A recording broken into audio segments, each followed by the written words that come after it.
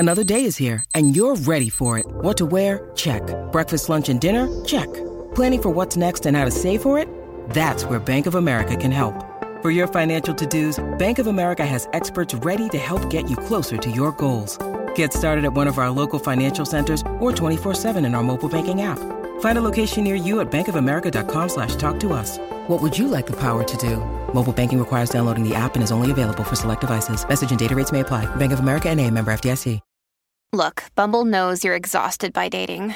All the must not take yourself too seriously and 6'1" since that matters. And what do I even say other than, hey? Well, that's why they're introducing an all-new Bumble with exciting features to make compatibility easier, starting the chat better, and dating safer. They've changed, so you don't have to. Download the new Bumble now. Families have a lot going on. Let Ollie help manage the mental load with new cognitive help supplements for everyone 4 and up, like delicious Lolly Focus Pops or Lolly Mellow Pops for kids. And for parents, try 3 new Brainy Chews to help you focus, chill out, or get energized. Find these cognitive health buddies for the whole fam at ollie.com. That's OLLY.com. These statements have not been evaluated by the Food and Drug Administration. This product is not intended to diagnose, treat, cure, or prevent any disease. 1, 2, 3, 4. Welcome to another episode of Insights. We had the pleasure of catching up with Glen Phillips of Toad the Wet Sprocket about his recent solo project, There Is So Much Here. We talk at length about his family, growing up in Santa Barbara, early fame, embarking on a solo career, personal trials and divorce, and finally finding joy and balance in life. His recent album, which is his 5th solo album, finds him writing love songs again, focusing on gratitude, beauty, and staying present. He has also found creative inspiration through a collaboration with other songwriters that challenge him to write a new song each week, and he is enjoying working again with his band, Toad the Wet Sprocket. Please enjoy this conversation with Glen Phillips. Hi, Glen. How are you? I'm doing okay. Thank you. How are you? Good, good, good. Where are you? Santa Barbara, California. Oh, so it sucks. The weather sucks out there. Terrible place to be. I mean, it's, I will say it's a rainy day here. So what? It's raining in so California? Sunny where you are. It's rainy here, but we need it badly. So it's all good. Of course. Well, we're in Memphis, and when we're during the interview, you may see a trolley or two pass by. We have some trolleys that go up and down Main Street here, where we're located. But thanks for joining us. Appreciate it. Absolutely, my pleasure. So we're going to talk about There's So Much Here, but your new album. But before we get to that, we want to hear a little bit more about you and where you grew up and how you got started and all that kind of fun stuff. Yeah. So did you grow up in Santa Barbara or I was born else? here. Born in Santa Barbara. My dad taught at the university. Mom was in like local environmental politics, and so I've been here almost 52 years. I moved to Nashville for 6 months, didn't work. I moved to Olympia, Washington for 6 months, didn't work. So I think technically, unless you've made it a year, I've never actually moved. Well, you do live in the place that a lot of people want to move to, so it would be hard to leave, I would think. It's hard to leave, although I'm not sure. If you restart in the housing market here, it's very hard to stay. So we'll see how long we can hold on. But aside from that, started the band. I was a freshman. The rest of the guys were seniors at San Marcos High. We were in the musical Oklahoma together. And when did you start playing guitar? I started playing guitar probably after 7th grade, maybe 6th grade, but not so not that young then, really. It was later, a little bit later. I guess but I was terrible. I'm left-handed. I play right-handed, so nothing made sense. And then, but I met Todd in choir and theater, and he was old enough to drive and had a big enough car that I could throw my bike in the back, and he only lived 2 blocks away. So I started getting rides home from him, and then found out he could play like, the riff from oh God, what was it? More Than a Feeling. And so I thought he was really cool. So started making music together. Now, were your parents musical? Did they play an instrument? My mom is singularly non-musical, and my father, he could play a little bit of saxophone and a little bit of guitar, but he wasn't particularly good. Both my brother and I are musicians, so my parents were hard science, and my brother's kind of the bridge, and I'm I'm the one without any scientific prowess in the family.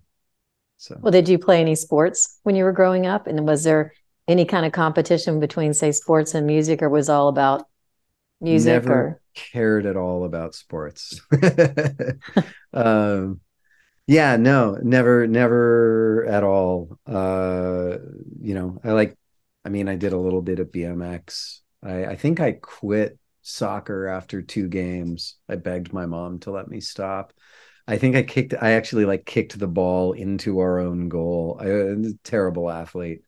So, no interest in sports whatsoever. Much more of a nerd. I was into sci-fi and role-playing games, and just kind of I was more of a daydreamer. So, well, it's funny. So I'm a fiddle player myself, but a self-proclaimed nerd. I actually asked my parents 3 summers in a row to go to math camp. Nice. I know. And my father would have been proud of you. I dropped out of pre-calc. My brother was the kid who, in 6th, we have his old school folders, the old peaches, and he was writing "think trig" all over he was a math genius. I dropped out of pre-calc, and my father was always, he was a little disappointed. He's the kind of guy, he would do proofs to chill out before bed, literally lay in bed and just work proofs to calm his mind. And he was really disappointed that I stopped doing math before I went through calculus, just because he tried to explain it as it's music, that it's a kind of beauty that you can't perceive until you understand it, and that once you understand it, it's incredibly beautiful, but until that point, it's gobbledygook. And I never got over that hill. Well, some people would say that music is mathematical, so you can maybe connect with him on that front in terms of... I think it's actually math is musical. And this is me just taking things I don't know enough about and jumping, but I'll go between, there's the Rumi poem that, we come to the place where everything is music. But did you ever read Brian Greene's Elegant Universe? No. Tell me about it. It's a book. It's trying to be string theory for dummies, but I think there's no way to do string theory for dummies. It gets pretty mathematical and pretty complex pretty quickly. And so I can't even grok a hypercube. And he's going from, 4-dimensional geometry to the higher dimensions described in string theory, and, that they're folded in these crazy, it's impossible for me to comprehend. And my family was nerdy enough, we read Flatland as kids, I remember that as being parents reading Flatland to me. When my dad was passing, he died when I was 27, and the last book he read was on string theory, and he was so overcome with awe for the universe that it hypothesized, that he went out with this sense of wonder and hope. For him, that the awe of physics was equivalent to the awe that many people find in a deity. There was no difference for him. It was a holy thing. And so I read Brian Greene, kind of trying to understand my father a little better, and I couldn't make it through the book. It was just too dense for me. But yeah, even talking about these plunk length strings show up in my album. there's a song called Call the Moon Dust. And, the idea of, super strings, right? The tiniest thing that could be dipping in and out of dimensions and resonating harmonically. And the idea that at the core of all matter is essentially harmony, is music. And that I think of music as being, and therefore mathematics being a subset of music, damn it. So, I like the way you think, actually. So, well, which means we're just like, when we sing, we're speaking back into the universe in its own language. I know. Do you know Abe Partridge? No. The Alabama astronaut. He gets angry about the idea that I love him, but he gets angry about the idea that people say music is math, and it made me think maybe it's actually just flipped. That works well for me. Well, it's nice that your dad actually found something he was so passionate about that to the very end he was passionate about it. Not everybody has that. It's amazing when you have anything like that in your life. I think he didn't necessarily give me science, but he gave me curiosity. And my dad was incredibly capable of curiosity and wonder, and just the ability to find anything interesting and to want to go deep into it. I would give him a book that had taken me, weeks to read, and like, oh, you got to check this out. And he, the next morning, I think in lieu of sleeping, he would be like, it was pretty good. And he had a brilliant mind, and just kind of an infinite capacity for curiosity. And so, and I think it's the beautiful thing about science too, is that it doesn't seek to protect what it believes to be true. It seeks to find truth, and to consistently, the way that you find truth is by trying to disprove your idea. And right. I mean, I think there's so much in the world that is fake it till you make it. And even the scientific method, which works hard and imperfectly to work against the human tendency to want to be right. This is the reason we try to disprove instead of trying to prove. It's not like apologetics in a theological context where you start with the truth and you work backwards from there. Apologetics is not a substitute for the scientific method, and that the kind of wonderful thing in that is that for a physicist, the most exciting thing is to have somebody come in the room and go, the Newtonian model is wrong.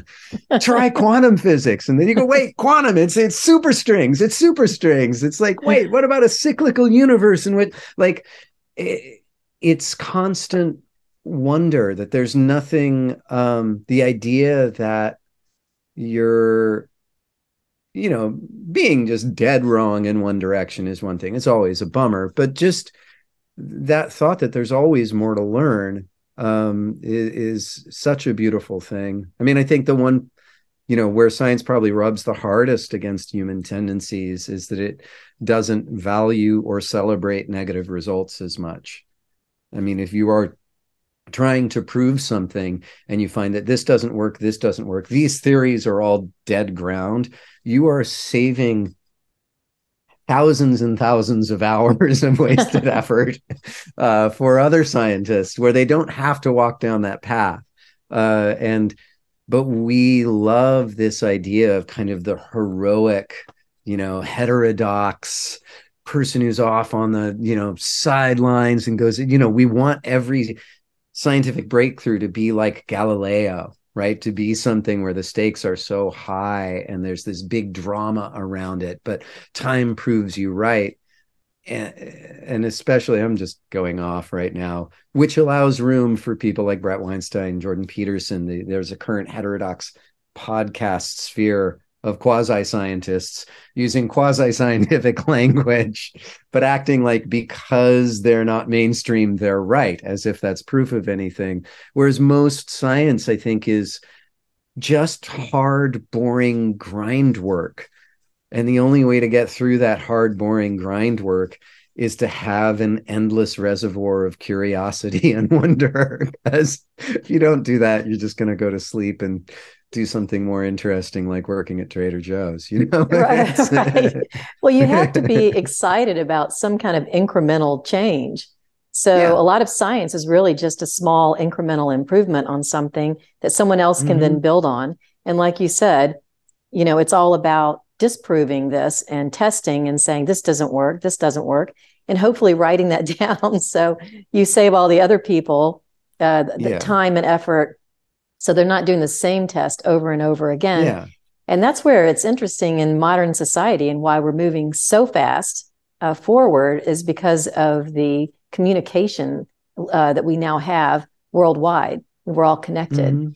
And so for science, it has to be amazing.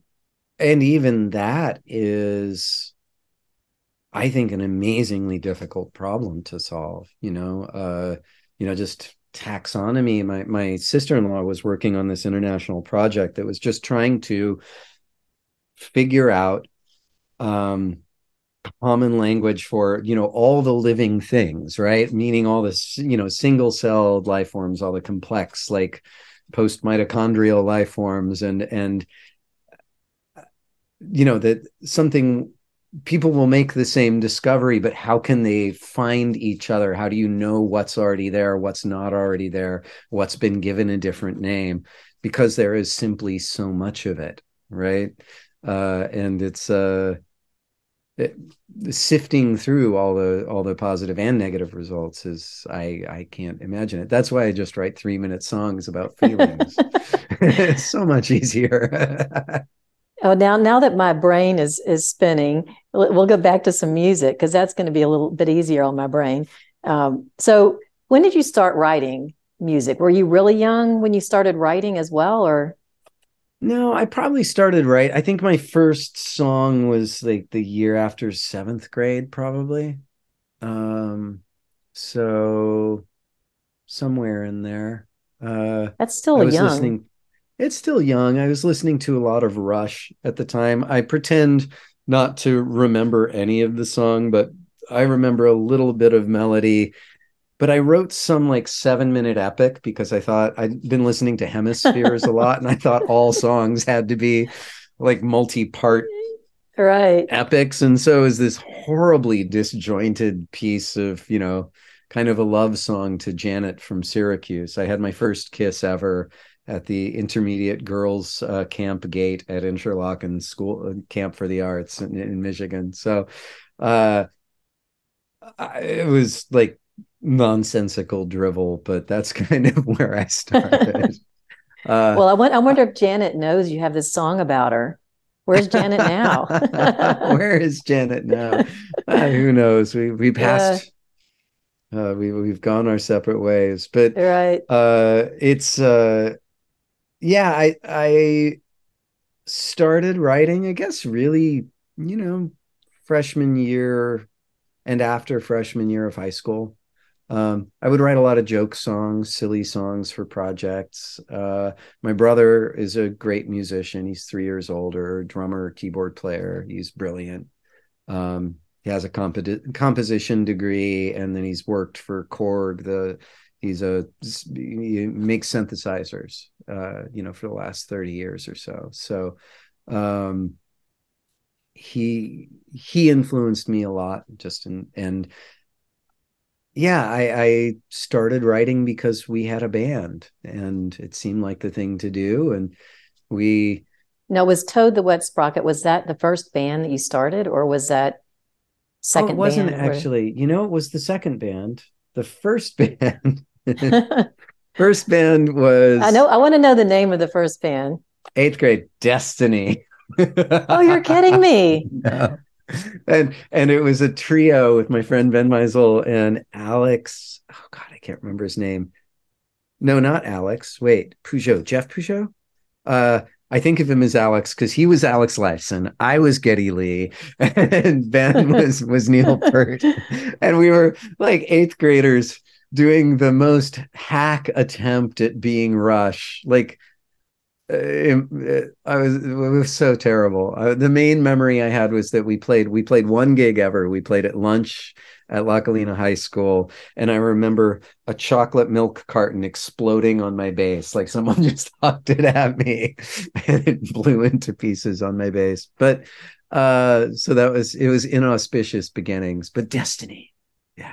But that was a real rock, that was a real rock moment right there. So you knew you were destined at that point. It was pretty good. But then, Todd and I started writing songs together.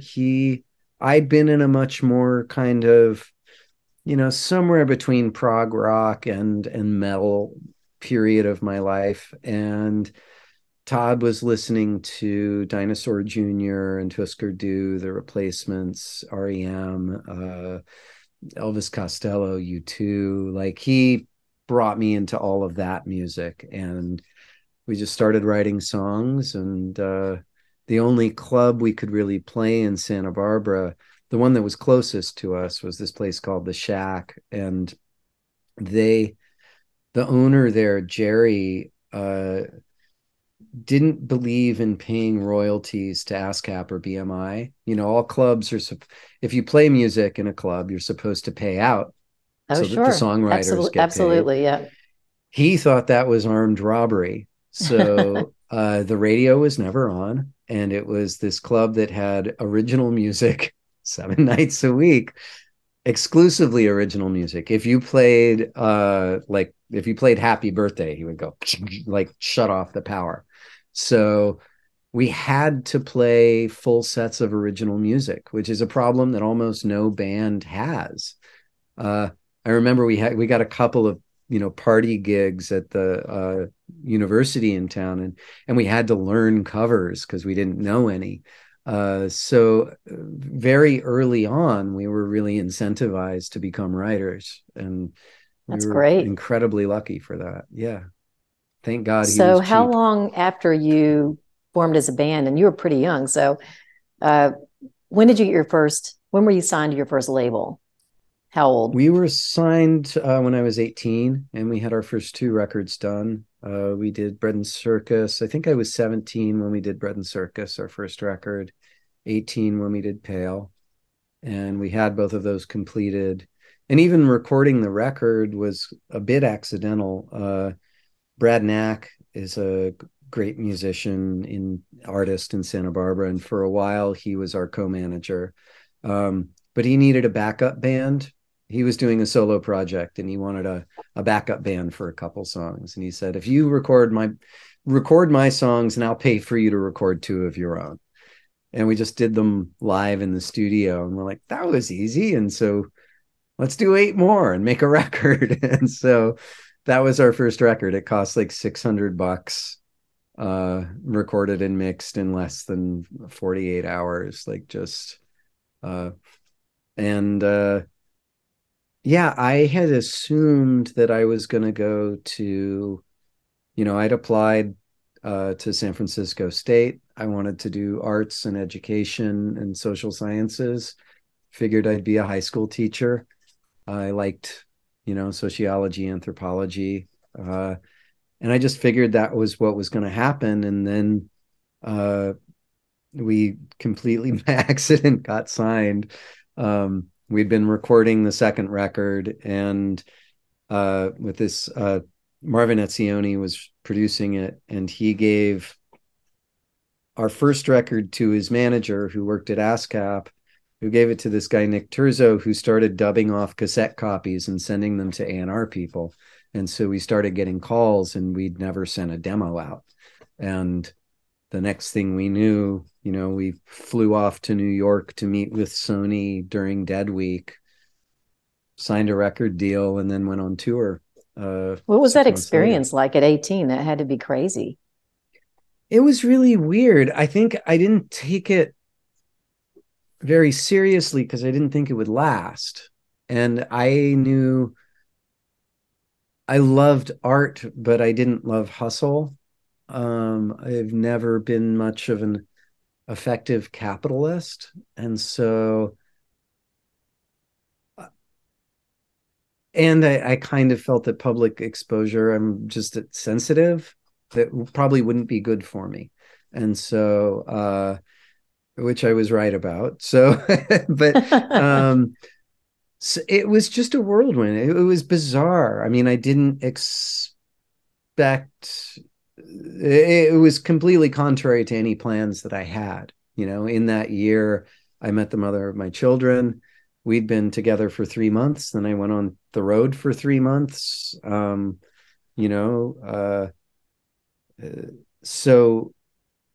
I don't know. I don't know what to compare it to, because I was 18 at the time. And so I had very little to compare it to. It just all felt a little bit surreal. Was fame fun at the time, or was it challenging? What was your personal experience like?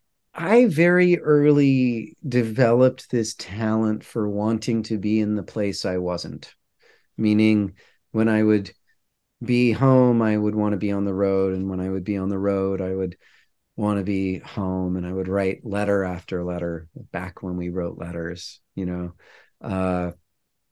and I'd do a lot of pining. And then I would get home and I'd want to go out again and make more music, but fame, there wasn't, whatever holes I have in myself, and I'm prone to depression and self-doubt, I never assumed that fame was going to fill that hole. Mm-hmm. And I always had a really rich home community. I had really good, grounded friends. And I didn't surround myself. Yeah, I didn't surround myself with people who, I don't know, were interested in that. I've always protected myself. Even post-marriage, I never dated a fan once. Kissed a fan and I was like, that's not a good idea. So I've always had a lot of skepticism around it and never really believed in it. It's part of why I never moved out of Santa Barbara. So, I was married at 23, had my first daughter at 25. And that's young. You took on a lot. Oh, I know. My that daughter is now 27. So you're too young to have a 27-year-old. She's so great. 27, 27, 25, 21. And so it's, I don't know. I just feel like I was a dad early on. It just, anytime I would go to LA, I felt like I was walking in someone else's skin. It just felt very like it was someone else's life. And I felt like people would figure out that I wasn't actually that good, or that I didn't belong there, and I would get kind of ousted. But in the process of that, I also made great friends, right? Because there are people who are merely famous, and there are people who do well because they're brilliant, and because they have something to say, and because they're interesting, fascinating people. And so, over the years, and some people I see, some people I don't, but I got to, and still, that's one of the things I love about this job, is I get to meet fascinating people.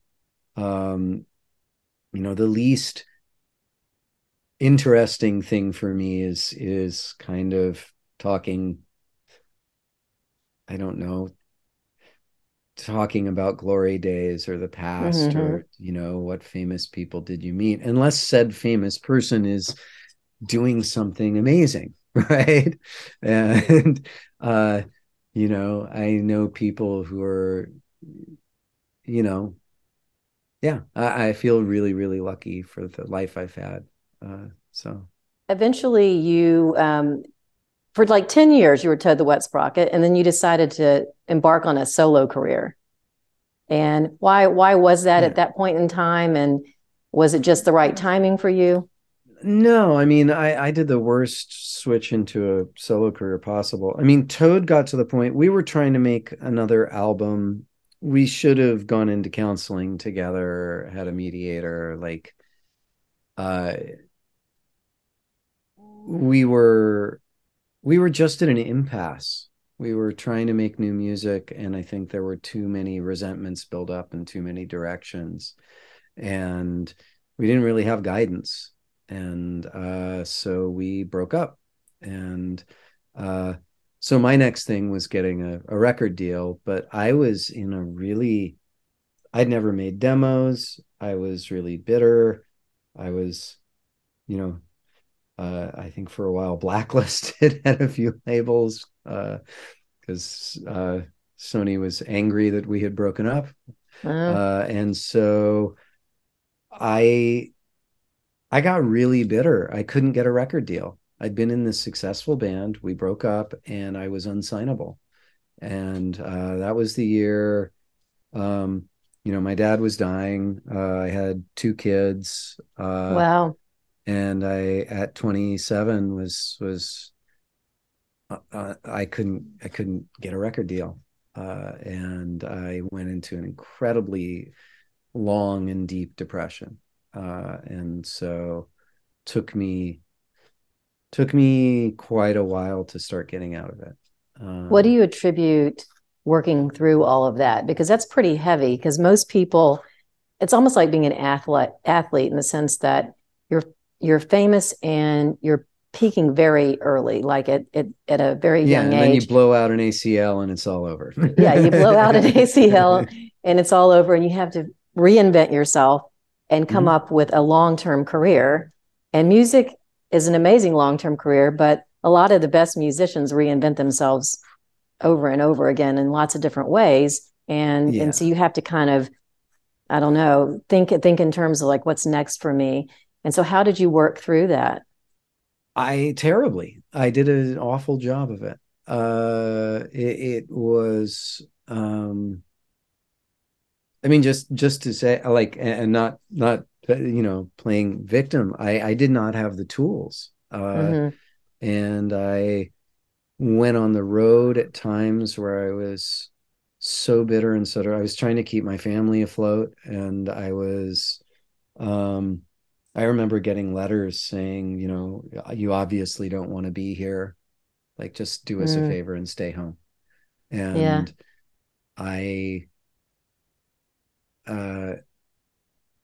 I went through, I had like kind of my worst breakdown right around. There were about 3 years in there where I was just gone. So right around the turn of the century, I love getting to say that. I had kind of, I don't know why I saw this movie. I hadn't been able to like watch a movie or read a book in over a year. And for some reason watched Saving Private Ryan. And that book just made me feel like something about mortality and the inability to protect my family and anything. I didn't sleep for an entire week. I came completely apart. And that's finally when Laurel, my wife at the time, said, like, this is time for help. And I got on antidepressants. The crazy thing was I hadn't read a book in a year, and I read the Dune trilogy in a week. As soon as so that was that life preserver that kind of started the process of healing for me, and a process that led to being able to get the band back together, to slowly being able to heal some of the differences or just get past them, being able to do my own music. I will say that meeting Nickel Creek probably also helped save my life. I was going to ask you about that. They're amazing. In fact, I saw them really early on when they were very young and had just kind of gotten started. But how did you guys meet, and what was that sort of synergy that you found with them? Yeah, I met them through this guy, John Mui, who's a local guitar tech in Santa Barbara, really wonderful guy. And I think he had a Toad stick, like they were playing at a folk festival, and this was before their first record came out. And my friend John had a Toad sticker on one of his cases, and Sean Watkins said, "Oh, I love that band." I wrote a song like thinking about him singing it that I wish I could hear him sing. And my friend John said, oh, I know him. I'll get you in touch. And so Sean called and sent me the song. It was on his first solo record. It's why am I forgetting? I can't remember the name of it. In any event, I sang on that. And this was back in the days, of ADATs. I remember we recorded it on an ADAT. For audio nerds, you'll know what I'm talking about. Yes. But I met him, really enjoyed him. I'd been playing at Cafe Largo in Santa Barbara, and Largo, not in Santa Barbara, sorry, in Los Angeles. And Largo was this place where the owner, Flanny, was really providing a home for a lot of musicians who were in a similar position to me in a certain way, because it was this time when the labels were dropping all the singer-songwriters. And so you'd go there and it would be Amy Mann and Glen Phillips and these incredible songwriters who'd all been dropped, who were all wondering what their next step was, who were having to kind of reinvent and start from scratch. And so there's this brilliant, talented community there. And I asked Nickel Creek to come open for me. And they came and opened the show, and they ended up sitting in on 8 of my songs. And I'd never seen anything like it. And they were so full of life and love of music. And they were just so brilliant and good, and also so humble. And so we did a couple projects together. WPA was just Sean and Sarah. That was without Chris. And we did a record called Mutual Admiration Society that we recorded in my garage. And we got to tour a bunch together, and touring with them, from going from the band where we were all kind of in our own corner and jaded. And then I went out with these people, and they were so into playing music. We would play a show, and then we'd play another hour and a half in the parking lot afterwards.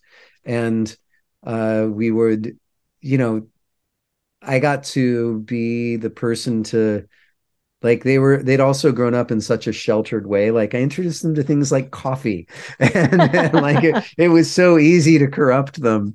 And, but Sean, would you say they call brought in the morning that and be joy? like, I found a local coffee shop. Let's go. Like, it was just, there's a museum down the road. Let's go to the museum before the show. It was the best. They saved me. Would you say they brought the joy of music back into your life? Yeah, they brought the joy of music back, and just a joy of life and discovery, and a sense of innocence. And, the thing about them is, they hadn't seen a lot. And that difference between innocence and naivete, right? They were innocent. They were brilliant. They were observant. They were so deeply engaged, and they were seeing the world for the first time, and getting to see so much through their eyes gave me hope and gave me music back. Just trying to keep up with them, instead of playing the same songs over and over. And there's that whole 90s, resenting your hit thing. Mm-hmm. And with them, just trying to not have my wrist fall off playing rhythm guitar, and trying not to be the one who ruined it.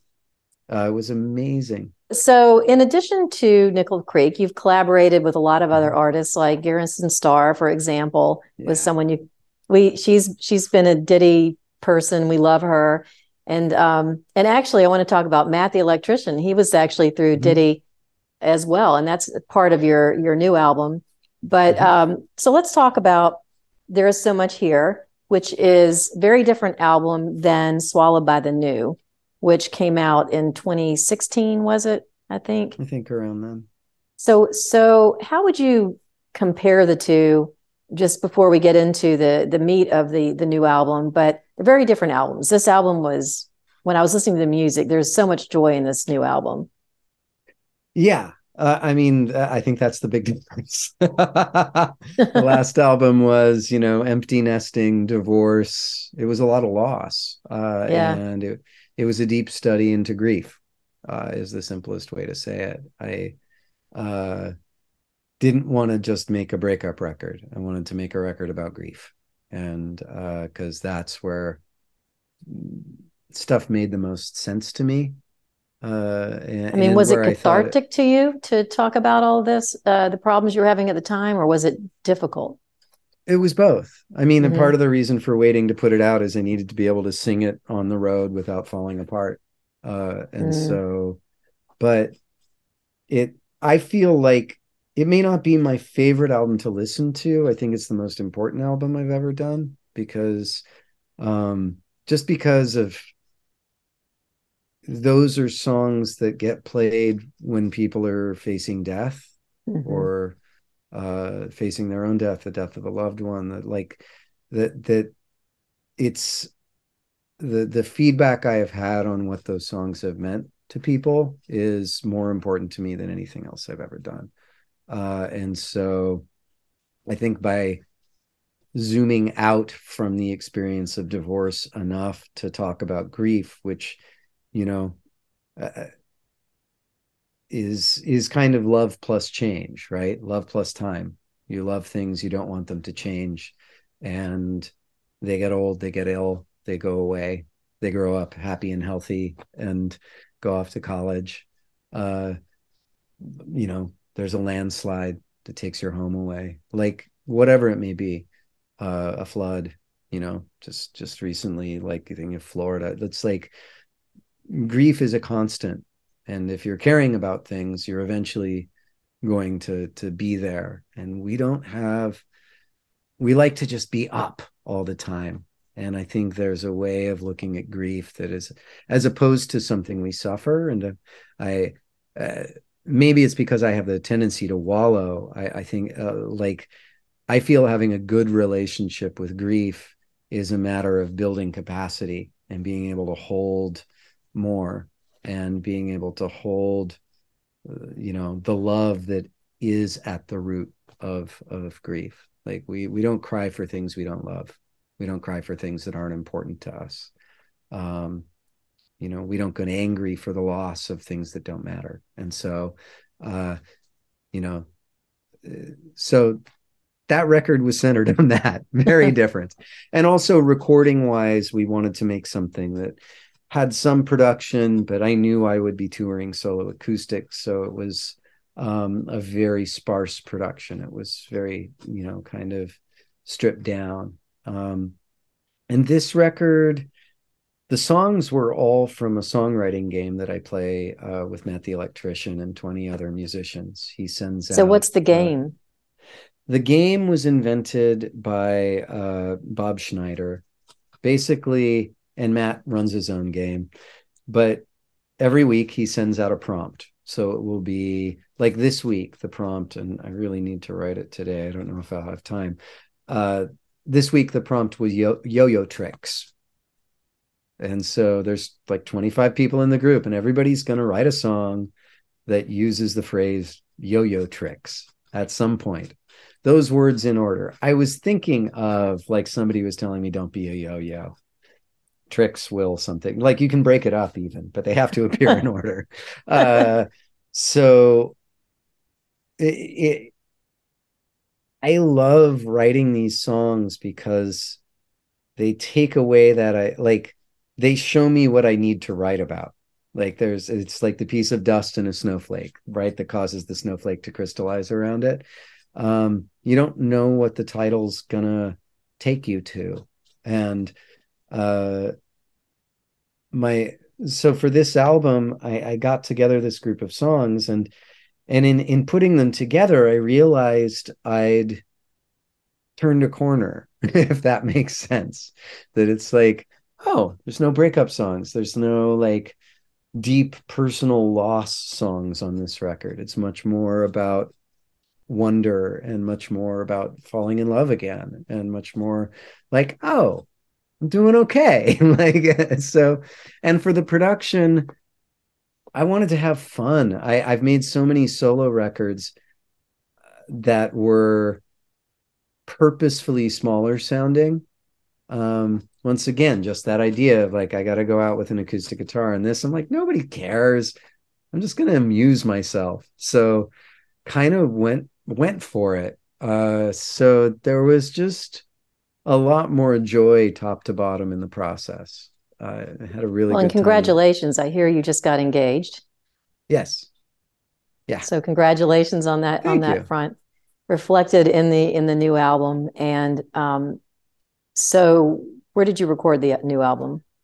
The new album was recorded in Vancouver, Washington, which is just across the Cumberland from Portland, Oregon, and did it with my friend John Morgan Askew, old friend. He worked on the Secrets of the New Explorers EP with me, and we have an insanely nerdy side project called Remote Tree Children. So we've been friends, I don't know, God, since I was 17 or something. Known him forever. And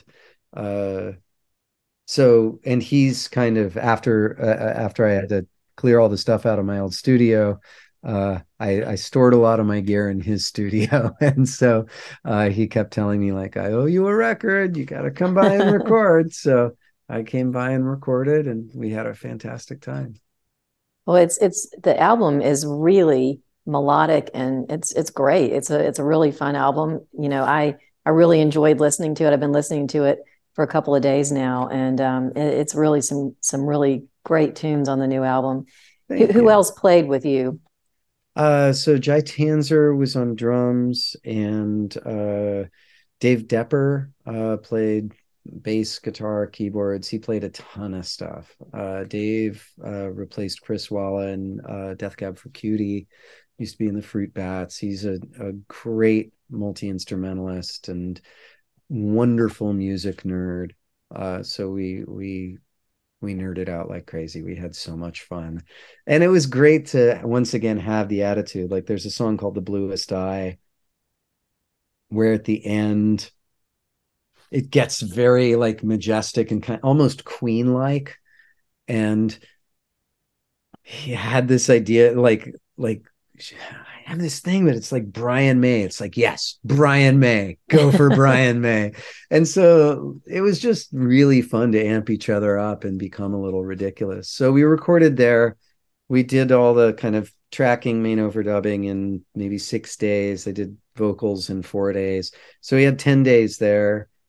And then I just had it on my laptop on tour with Toad. So we went on tour, and I'd record background vocals backstage. Got Natalia Zuckerman to do visited her house and did some background vocals with her there.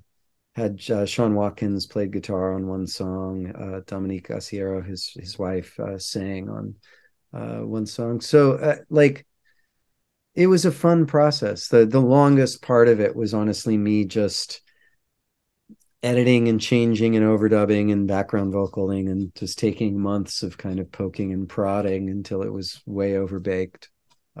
And then having a Michael Blue really helped me kind of sort through it a little and make sense of it as a record after I'd added too many things. And so in this post-COVID world we live in now, are you enjoying touring again, or are you touring for the album? I am. I love playing music. I forgot how hard solo touring is at my level. Just like, wake up, drive 5 hours, go to the show. Like I didn't even do merch for probably a decade because it was too much work. And so now, like, counting, there's just a lot to do every day. And so, but it's been wonderful, and I feel like I have an audience. I think in large part because the live streams I did during lockdown, I have a really dedicated audience, like where I'm not, I think a lot of people are down 20% right now. And I feel like I've kind of stayed and even moved forward a little, which is really shocking. And it's nice to feel forward movement. It's great to play shows. I need to work out how to balance home life and touring life, and probably need to find some kind of side hustle that lets me stay at home a little more, because I was love wondering touring, about that, because COVID, I know I talked to a lot of musicians, and they got used to staying at home more during COVID, and they liked it. So it's finding great. that balance has got to be hard. Yes, I'll just leave it there. And especially when I'm a little, I don't know if it's ADD. It's like kind of long term. If there's a macro version of ADD on a different time schedule, because I love doing Toad, but I love doing solo stuff and I love doing side projects with other people. I really want to work with Sean Watkins again. I want to do another Remote Tree Children. There's so many things I want to do, and there's not time for it all. And so, and there's a project I want to do I got really involved in community choir singing in the last, like 8 years or so. And there's songs that kind of came out of that and out of more just spiritual work that aren't necessarily something that needs to go through the pop or folk world, but is another part of me. I haven't wanted to do the kind of embarrassing hemp shirt record, but I'm trying to figure out what a respectful and appropriate place is for that kind of music. That's also a huge part of who I am now. And so there are more projects than there are hours in the day to complete them. So, which is a good problem to have. Once again, I feel lucky. I'm not like, I don't know if I'll ever like get to retire or own a house, but I definitely am rich in creativity and friends and experience. And so, but the balancing of all these things it's definitely an issue. It's definitely a question. Well, I love to hear that you're in such a great place, Glen. And I really want to thank you for stopping by and talking to us about there's so much here. There is so much here, and we take the time to really enjoy the smaller things in life. Yeah. The album is really great. And if you ever get to Memphis, come see us. And I will say this too, just to loop back on depression for a second, because it's, anytime I talk openly about it, somebody somewhere responds, because, the public conversation is difficult. And I don't know if there is an absolute cure for depression of the kind I have. It's very cyclical. But I feel like over the years, what I've learned more and more are ways of kind of diminishing the frequency and the depth and the endurance of the spells that I have. And that question of how far down do I go? Do I go down for years? And then it got down to months, down to weeks, down to days. And that there's, the things that we can do for ourselves if we are inclined that way. I mean, so much of it is presence, is mindfulness, is gratitude. If your mind is negatively oriented, and it's one of those things about the neurology of the human mind, is that we are negatively oriented. We remember trauma more brightly than we remember happiness, most of us, and we remember hard things. And that there is an active daily practice, and it can feel trite and new agey and all these other things, but gratitude is a practice. Happiness is a practice. And I realize more and more that depression is something that happens when I forget to be actively grateful, when I forget to be actively taking care of my mental health, my rest, my diet, my alcohol, all these things that can add up. And just the idea that even if it's a chronic condition, it can be an incredibly well-managed chronic condition. And that for people who do suffer from depression, that it's like, we like to tell the story that somebody had years of sadness and now they're all better and everything's good. And I think it's more that life gives us lots of ups and downs, and we find resilience. Sometimes we find that we're completely crushed by something we didn't think we would be. Sometimes we find that something we did not expect to crush us just overwhelms us. And that the more, we do practice gratitude, seeing how much is in front of us, seeing little things, being appreciative, it adds up to a resilience that gets us through those things better, because they will come. They do keep coming. It's not just happy ending, but there's so much joy and so much happiness. Anyway. There'll be someone who listens to this or watches this and it resonates with them that you've been through it and that it's a continuous process. It doesn't end. Mm-hmm. But what you're saying is that more and more you have coping mechanisms. And like you said, instead of 3 months, it's 3 days. And you found ways to help get you through it, but also to maybe help prevent some of that. And just your message and talking about it is so important for other people to hear. Well, and there's an element of depression that comes with a sensitivity to the outside world, of noticing things, and that's not a bad thing. There's a bright side to it too. All right, folks, we hope you enjoyed this conversation with Glen Phillips about his new album, There Is So Much Here, the origin of Toad the Wet Sprocket, life challenges, and ultimate triumphs. And thanks again to Glen for joining us on Insights. We appreciate him sharing his life story with so much honesty. From all of us at Diddy TV, thanks for tuning in today, and we hope to see you again soon, right here on Insights. It's NFL draft season, and that means it's time to start thinking about fantasy football. FantasyPoints.com features industry-leading experts and prognosticators using proprietary hand-charted data to help you score more fantasy points. FantasyPoints.com is the place to go for whatever kind of fantasy football you play. Whether you play fantasy football, daily fantasy sports, or do a little bit of everything, Fantasy Points has the meticulously researched content to guide you to victory. And why wait for the fall? Fantasy Points also covers the new spring football league, the UFL. Join the guru, John Hansen, Scott Barrett, Joe Dolan, and other massive names in the fantasy football universe with an exclusive offer. Use code Pantheon for 15% off any Fantasy Points package, including the all-in package, with access to every article, tool, and data nugget that Fantasy Points has to offer. That's FantasyPoints.com and code Pantheon for 15% off at Fantasy Points. FantasyPoints.com, code Pantheon. Score more fantasy points.